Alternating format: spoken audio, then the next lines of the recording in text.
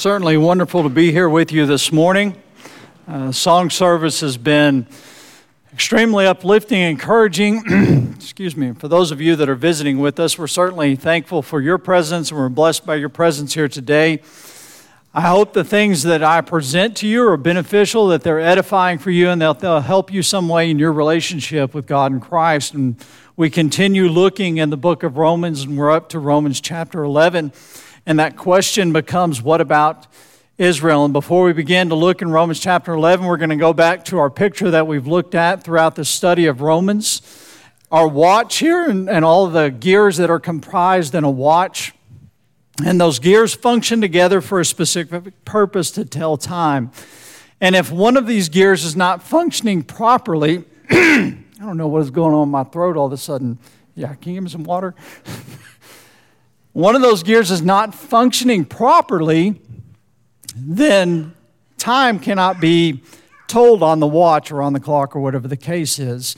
And so we look at our salvation in much the same way. All of these gears function together for a specific purpose, and that purpose is our salvation. And as we go through Romans, we don't talk about all of these gears individually every time, that we may talk about one or another. And most times it's just for the purpose that we don't have time to talk about them each and every service, but understanding that they all work together for the accomplishment of our salvation. Where this kind of breaks down a little bit is some of these gears function on our behalf, and they do fail because we are humans and we do fail. And some of these gears function on the behalf of God, and those gears, therefore, never fail. So, as we remember our salvation and how all of these things work together, we look at our overlooking picture, big picture of what Romans is about.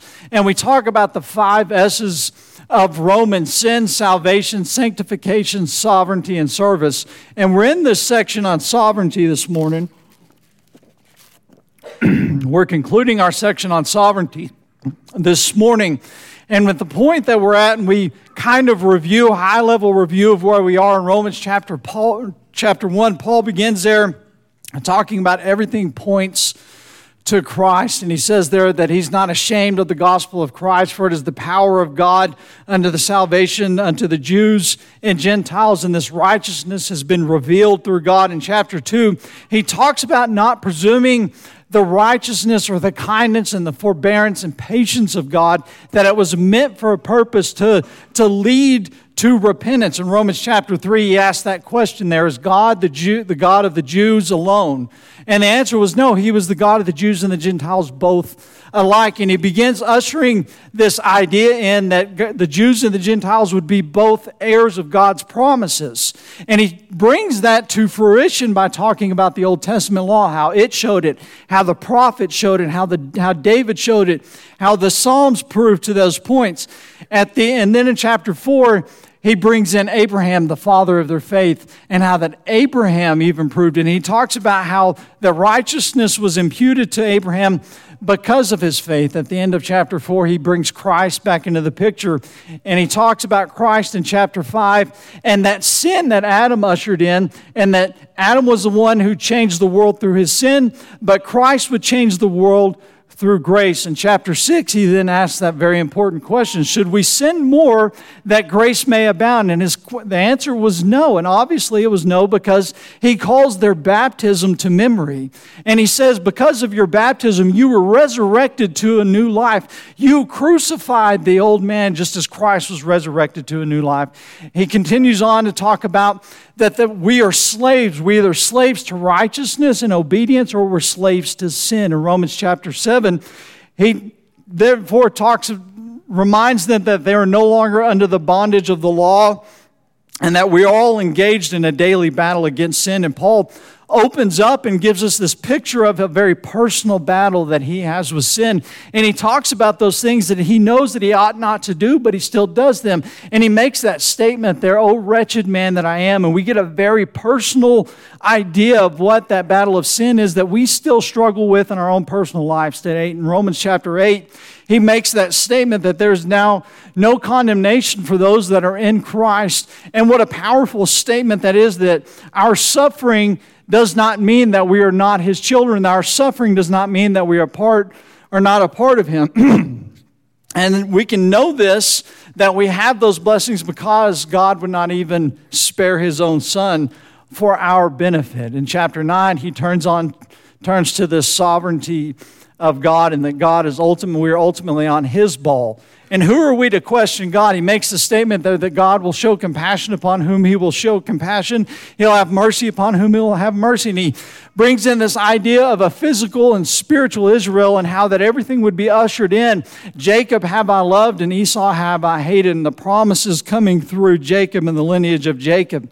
In chapter 10, the Jews were trying to establish their own righteousness through the law apart from God, and everyone who believes, both Jews and Gentiles, will be saved, but it was Israel that didn't obey. Now I want you to notice as you look at, there's a lot of stuff going on in this breakdown that we have, but highlighted in this green, the overall theme in the book of Romans, if you could say there, multiple overall themes in the book of Romans, but one of the greatest one is God's righteousness, and all of the aspects of God's righteousness that we've seen highlighted throughout each one of these chapters. So as we turn to Romans chapter 11, before we do that, I want us to be reminded of the promises that God made to Abraham, because this is very important as we're looking at this question about what about Israel.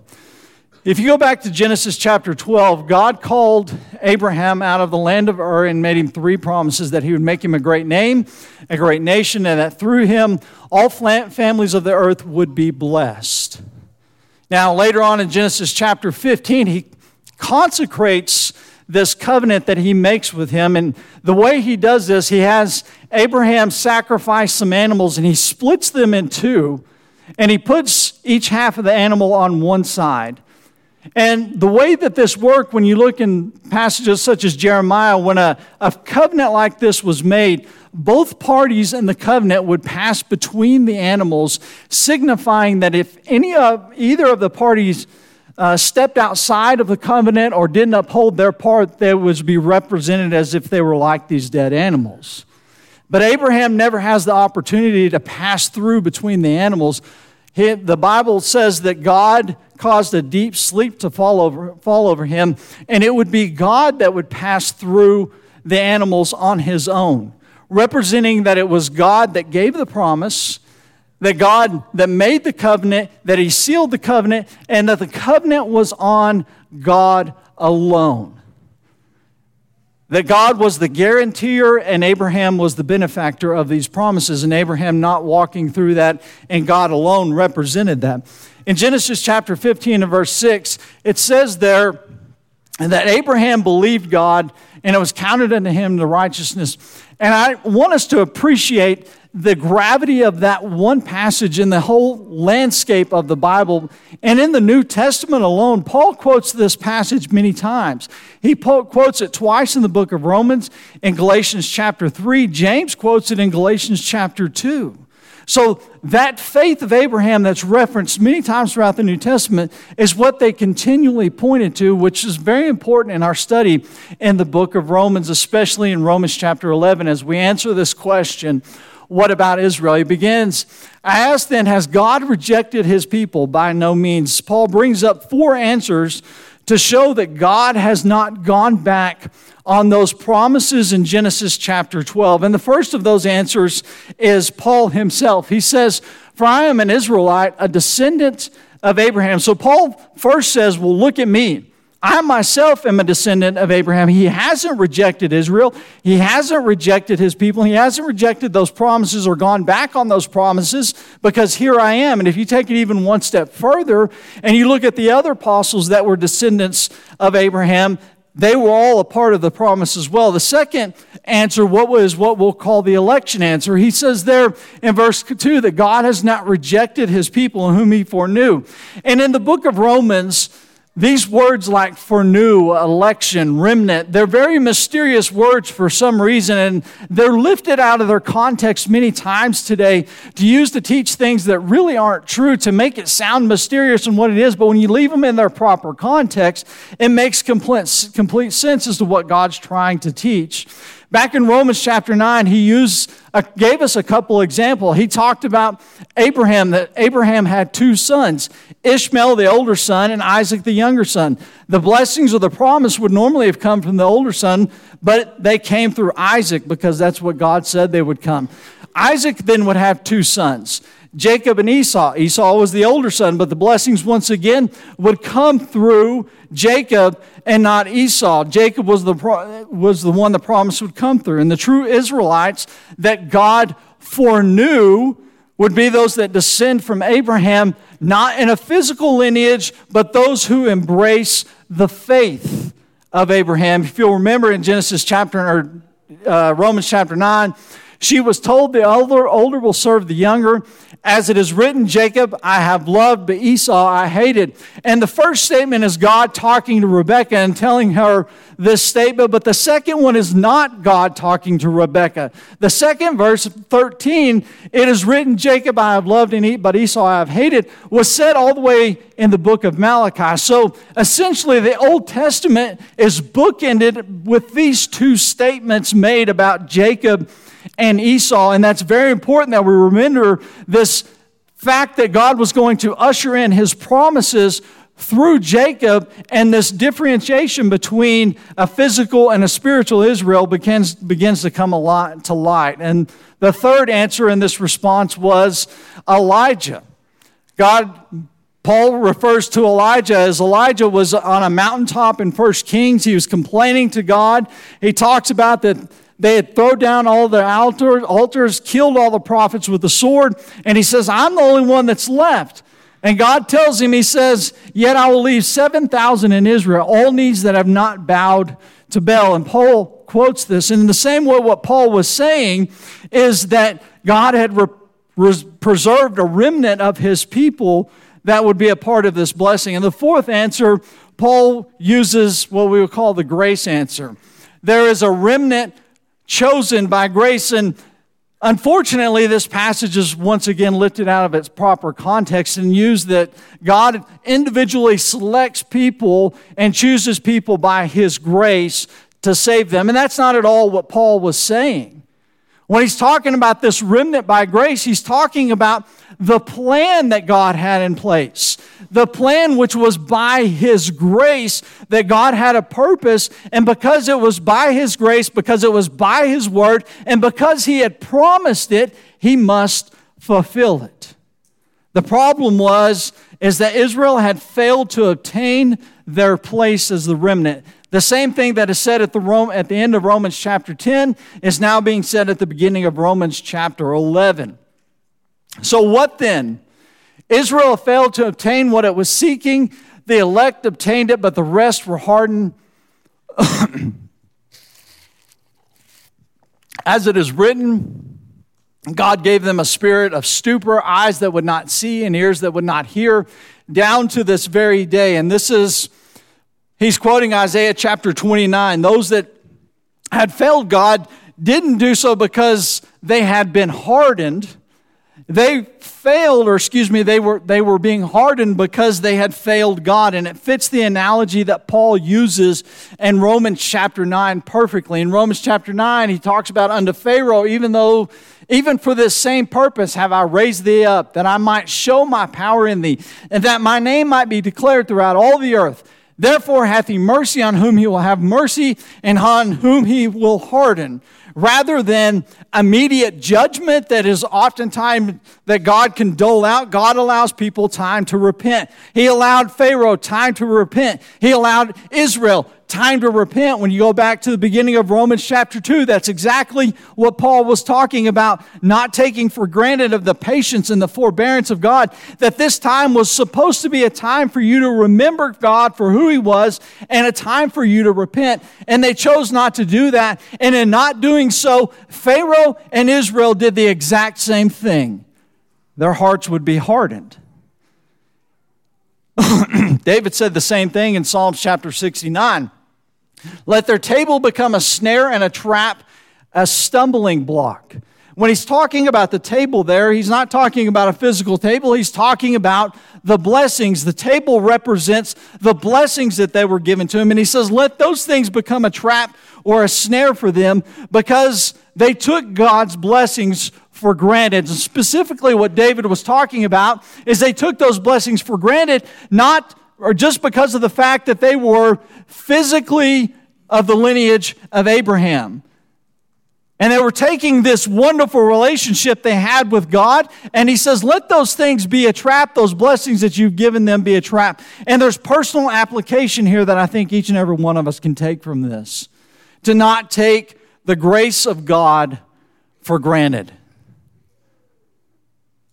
The grace of forgiveness, we sometimes treat it as common.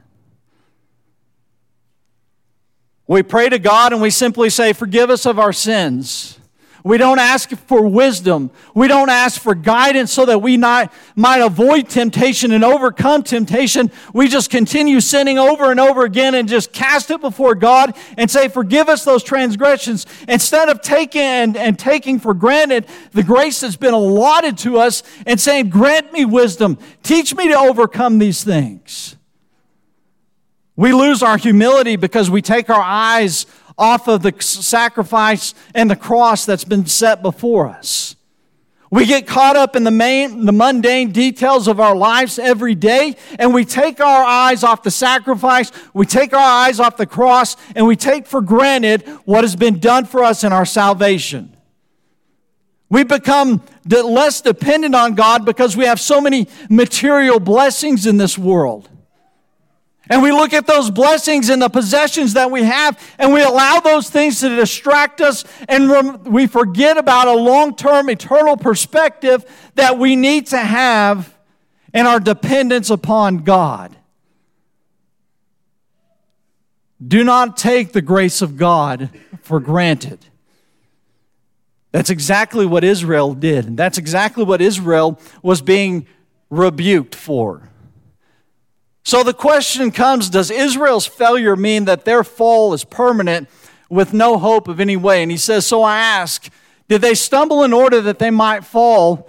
By no means. Once again, he answers, by no means. Israel's stumbling was not permanent. God used Israel's failure for a very specific purpose. Rather, through their trespass, salvation has come to the Gentiles so as to make them jealous. So there was a purpose. And I find this very interesting that God ushered in the Gentiles, and he says specifically that it was to make them jealous. Could you see how that would work? How that all of this time you've had this preaching and this nation of people that came from the lineage of Abraham, and they had all of these great blessings, and then all of a sudden it's been turned to these people who they viewed as heathens, these Gentiles. And God has now said, I'm offering them a part of it just like you. And they become jealous. They become jealous, and God wanted them to point it back to them. In Luke chapter 14, Jesus tells a parable there where he talks about a man who's going to put a feast together, and he sends a servant out to invite various people to this feast. And they all begin to make excuses. One says, I've bought land and I need to go look at it. Another says, I've bought oxen, I need to go prove it. And the other one just simply says, hey, I'm married. I just married a new wife, I can't go. And this was the response of the master. And the Lord said unto the servant, go into the highways and hedges and compel them to come in, that my house may be filled. For I say unto you that none of those men which were bidden shall taste of my supper. So Christ was lining up this principle even while he was here on earth, that not all Israel was going to be a part of this. But what he's trying to prove and show was that God always had a desire for and a determination to have a people for himself. In verse 12, we look at, Paul says, now if their trespasses, talking about Israel, mean riches for the world, and if their failure mean riches for the Gentiles, how much more will their full inclusion mean? And Paul's saying that Israel's sin and failure led to the riches of the world, then how much more when Israel fulfills God's demands? And what Paul is talking about here, he's contrasting failure and obedience. If Israel's disobedience brought riches, think about how much will occur when they accept and obey. And we need to go back to the beginning of this chapter and that very important question as he begins Romans chapter 11 with what about Israel? Has God rejected Israel? The problem wasn't God. The problem has never been God. The problem was the Jews. If they would simply accept this plan that God had set before them, that both Jews and Gentiles would be heirs of the same blessings, then they could have life as well. Paul uses two illustrations in verse 16 to drive home this point about holiness being available. He says in verse 16, if the dough offered as first fruits is holy, so is the whole lump. And if the root is holy, so are the branches. Now, the first illustration comes from the offering of first fruits. If the dough is offered of the first fruits, then the whole lump would be holy. If the root of the tree is holy, then the whole tree is holy. And reading a lot of commentaries on this, the modern idea of what the first fruits in the root is that was Abraham. And I disagree with it. I'm not in any way saying I'm near as knowledgeable as many of these people that wrote commentaries or anything, but it just doesn't make sense. If the first fruits of the lump is Abraham, and if the root is Abraham, doesn't that fall into the very argument that the Jews were making? The mantra that they had been saying was, we're the descendants of Abraham. And if that's true, it's falling into that very line of argumentation. And they're just saying, well, yeah, Paul, you got it right. Abraham was the first, and he's where the holiness begins. And that's not what he's trying to say at all. So I submit to you this morning that the first fruits and the root is Christ. When you go to 1 Corinthians chapter 15 and verse 20, it says, but in fact, Christ has been raised from the dead, the first fruits of those that have fallen asleep, in verse 23. But each in his own order, Christ the first fruits, then at his coming, those who belong to Christ. So Christ is the first fruits. But if you go back to Isaiah chapter 53, it also shows as him being the root. For he grew up before him like a young plant and like a root out of dry ground. He had no form or majesty that we should look at him, and no beauty that we should desire him. Therefore, those that are connected to Christ, not Abraham, are holy and part of this tree. And what Paul is doing is similar to what Jesus did when he spoke of himself. I want you to think about when Jesus spoke about the vine and the branches. Throughout the Old Testament, this reference to the vine and the branches, the reference to the vine was Israel. But in John chapter 15, what did Christ say? I am the vine and you are the branches. It is I that sustains life. It is I that supplies you with life. And without me, you will be cut off and cast away. So Paul is declaring that Christ is the one in which holiness comes from, that Christ is the root, that Christ is the first fruits of the lump. Paul said in Romans chapter 9 and verse 6 that not all who descended from Israel were Israel. Now the definition of Israel is now taking shape. The olive tree represents Israel, and Christ is the root of that tree. We continue reading in verse 17. But if some of the branches were broken off, and you, although a wild olive shoot, were grafting it among the others, and now share in the nourishing root of the olive tree, do not be arrogant toward the branches. If you are, remember it is not you who support the root, but the root that supports you. Then you will say, branches were broken off so that I might be grafted in. That is true. They were broken off because of their unbelief, but you stand fast through faith. So do not become proud, but fear. For if God did not spare the natural branches, neither will he spare you. Paul points that some of the branches were broken off. He didn't say all of them. He said some of them. And remember, verse 9 and 6, that not all of Israel was actual spiritual Israel. Spiritual Israel. Some of the Jews did believe in Jesus. They believed that he was the Messiah. They cast off the Old Testament law and they began to follow after Christ, and they would be what would be remain as the remnant that Paul has been talking about. You notice the word you in here, and when he's talking, and that word is referencing the Gentiles. Although they weren't natural branches, he talks about them being a wild offshoot. They were grafted into the tree among Jewish Christians. And this is another summary of what the book of Romans is all about, that Jews and Gentiles alike are true Israel. The Gentiles must not be arrogant because they've been grafted into the tree. Verse 22 brings us to a very powerful point. Note then the kindness and severity toward those who have fallen, but God's kindness to you, he's talking to the Gentiles still, provided you continue in his kindness. Otherwise, you too will be cut off. We cannot focus on the characteristics of God, one characteristic of God, and ignore another. We have to acknowledge his kindness in the same way we have to acknowledge his severity.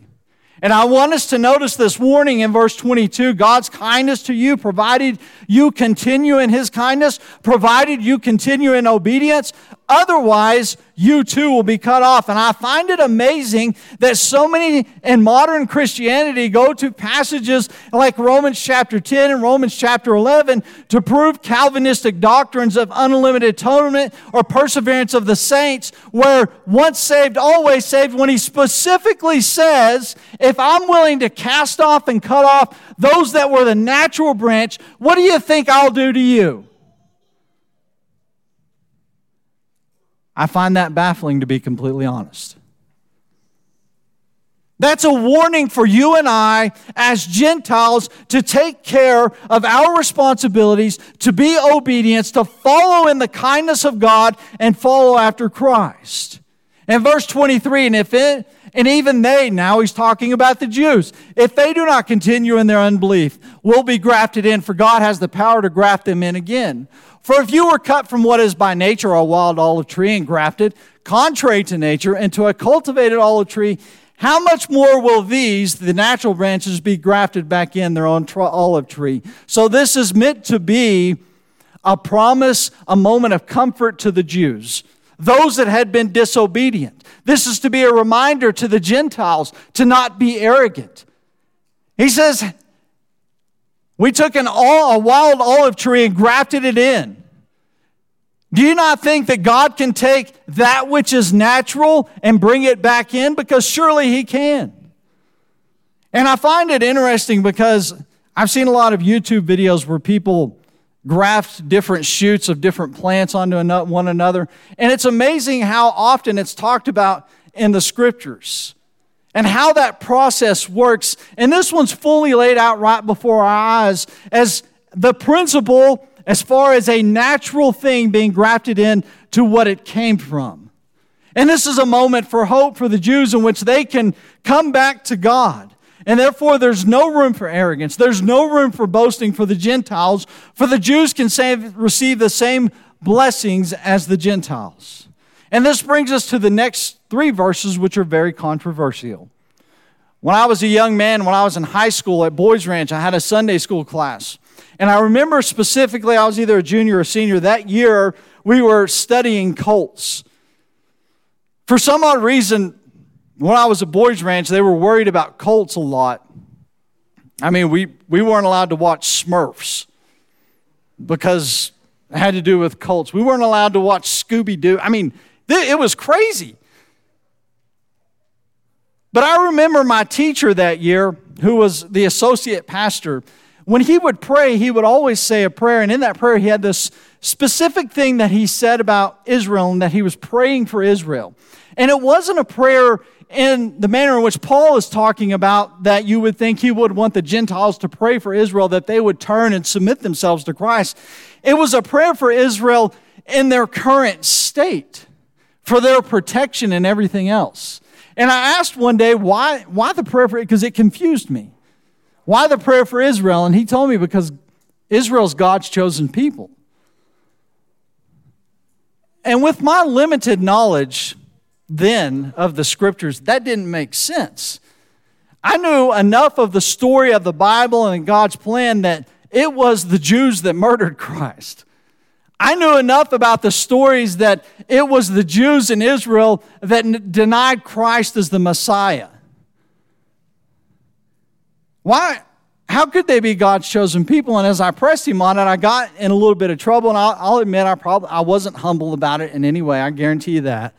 But I got in trouble about it, and I was pretty much shut down and told to shut up, so I shut up. Fast forward, 30 years, the same thing is still being said. The same thing, that Israel is still God's chosen people. Trevor and I were talking about that, and you hear that statement all the time, pray for Israel, pray for Israel. Not to pray for them in the sense that they would recognize the things that are being taught in Romans chapter 11, that God is willing to graft them back into the tree, into the olive tree, not for that, but pray for them in their current state.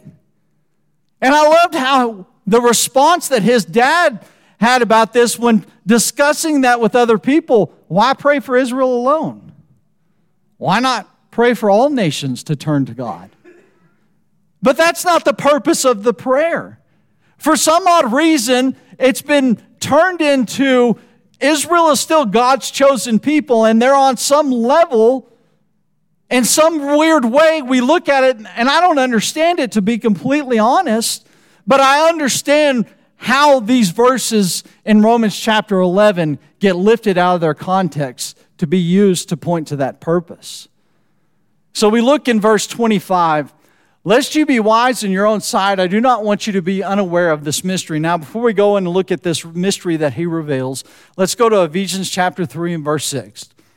This mystery is that the Gentiles are fellow heirs, members of the same body, and partakers in the promise in Christ Jesus through the gospel. That was the mystery that he revealed in Ephesians chapter 3 and verse 6. Now, Paul's revealed this numerous times throughout the book of Romans. I want you to read what he goes on to says in Romans chapter 11 and verse 25. This is the mystery. Brothers, a partial hardening has come upon Israel until the fullness of the Gentiles has come in. And in this way, all Israel will be saved. As it is written, the deliverer will come from Zion. He will banish ungodliness from Jacob. And this will be my covenant with them when I take away their sins. So, Paul says this is the mystery that he's revealing. A hardening has come upon Israel. This is not anything that's new. He's revealed this over and over again since about chapter 9. But notice that Paul speaks of the fullness of the Gentiles. Here's the way that God would save all Israel. The Jews received the offer of salvation through Jesus. Some accepted, but most were hardened and rejected the message. All Israel is saved because the Gentiles and the Jews who respond in the faith of Abraham will be saved. Paul is teaching that all Israel will be saved by the inclusion of both Jews and Gentiles. And this is where things get messed up a little bit and translating these verses. First and foremost, in verse 26, I think the first 4 words are oftentimes removed. And in this way, I think those are taken out. All Israel will be saved. That's the first problem. The second problem, do we answer the question, who is all Israel? Because most times when it's lifted out of its context, all Israel is representative of physical Israel. Hence the need to pray for Israel is what people oftentimes refer to. But who really is all Israel? What have we been talking about this entire time? Christ is the root. There's the natural branches. Some have been broken off. And then there is the unnatural branches, the wild olive offshoots that have been grafted in.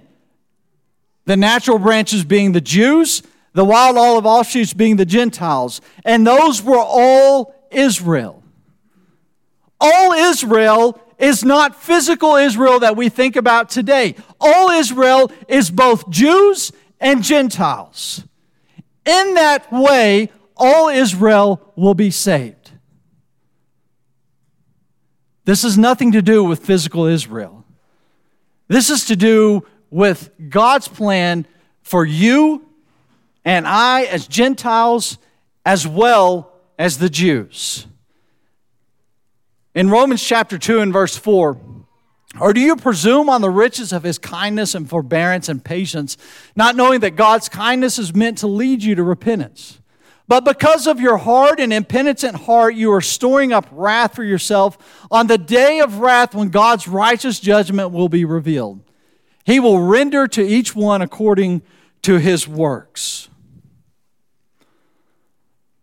Paul's addressing the Jews here and God's patience and kindness that He had had with them and them not taking for granted the forbearance that He had for them. And it was supposed to lead them to repentance. Instead, it made their hearts more hard-hearted towards God.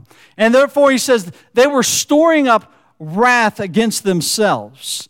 Now, does this sound like an all Israel that God is going to save?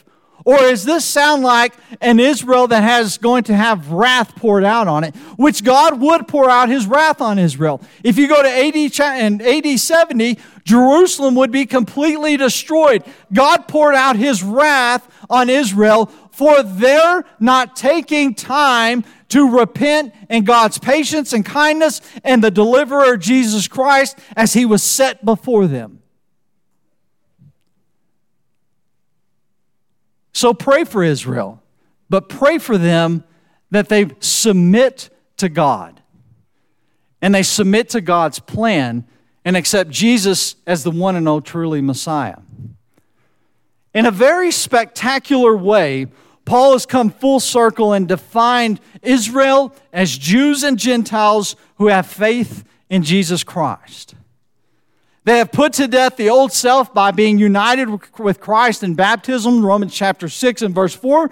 They believe with their heart and they confess with their mouths that He is Lord, Romans 10 and 10.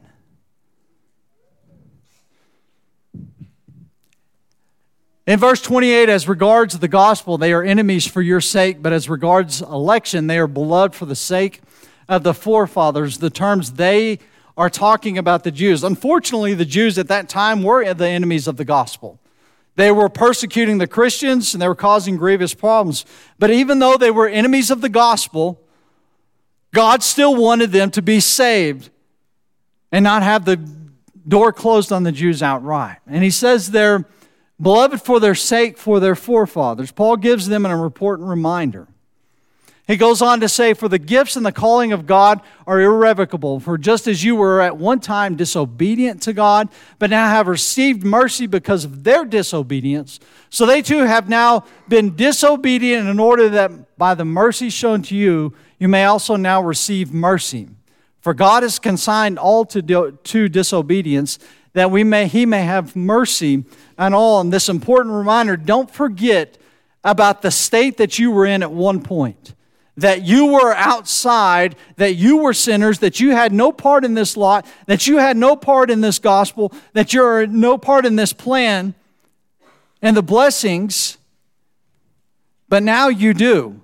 And you need to be reminded that they are now on the outside, and you need to look on that with a proper perspective.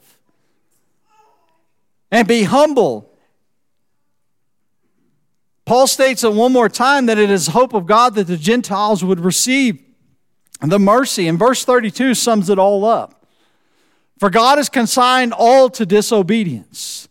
This sentence reminds us what he talked about back in Romans chapter 3. There is none righteous, no, not one. For all have sinned and fallen short of the glory of God, Romans chapter 3 and verse 23. And notice that it is not God's purpose, it is not His plan or His intent to have wrath upon everybody. Then Paul thrusts in that everyone whom calls on the name of the Lord would be saved. And that's what this is all about. Jews and Gentiles alike. At this point, Paul breaks into, it's kind of odd, he breaks into this praising of God when he says, "Oh, the depths of the riches and wisdom and knowledge of God. How unsearchable are His judgments and how inscrutable His ways. For who has known the mind of the Lord, who has been His counselor, or has given a gift to Him that He might be repaid. For from Him and through Him and to Him are all things. To Him be glory forever. Amen." And I say it's a bit odd because Paul's been going through this very logical process and then abruptly comes in and immediately starts praising God. And it's not out of context. And it's, if you think about it, it's perfectly logical that he gets to this conclusion. I want you to think about the complexity of God's plan. God creates humans knowing that they would sin. Then rather than sending a sacrifice to deal with their sins immediately, God wants the world to learn the power and the gravity of sin. God creates the nation of Israel through Abraham, but this nation who was supposed to be representatives of God and represent all of the great things that God did, unfortunately winds up being more terrible in many instances than the other heathen nations that were surrounding it. God must treat Israel like the rest of the nations, bringing severe judgment. At the right terms and at the right time, in the terms of iniquity and the readiness of the world, God sent Jesus to die for the sins of the world. And that's a summation of what God's plan was. And that was a very complex plan whenever you think about it. And Paul is acknowledging all of this in Romans chapter 11. And then he goes, "Oh, the depths and the riches and the wisdom of God." Paul steps back for one moment, realizing all of the things that he's been talking about. And this is the end of all of this discussion about the Jews and the Gentiles. And he pauses for just a minute and he goes, we need to respect, we need to revere the wisdom of God. He quotes Isaiah chapter 40. And in Isaiah chapter 40 and verse 14, it says, "Whom did He consult? And who made Him understand? Who taught Him the path of justice? Who taught Him knowledge and showed Him the way of understanding?" It wasn't mankind. There's nothing that we can offer to God. He also quotes Job.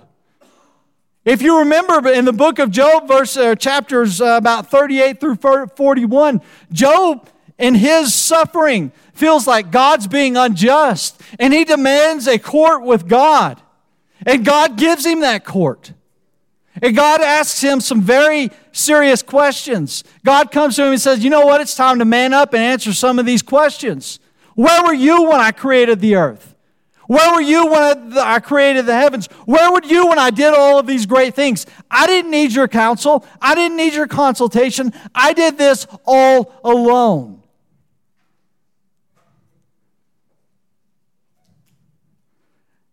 To add another important dynamic to this line of logic in Paul's quotation is that God doesn't owe us anything.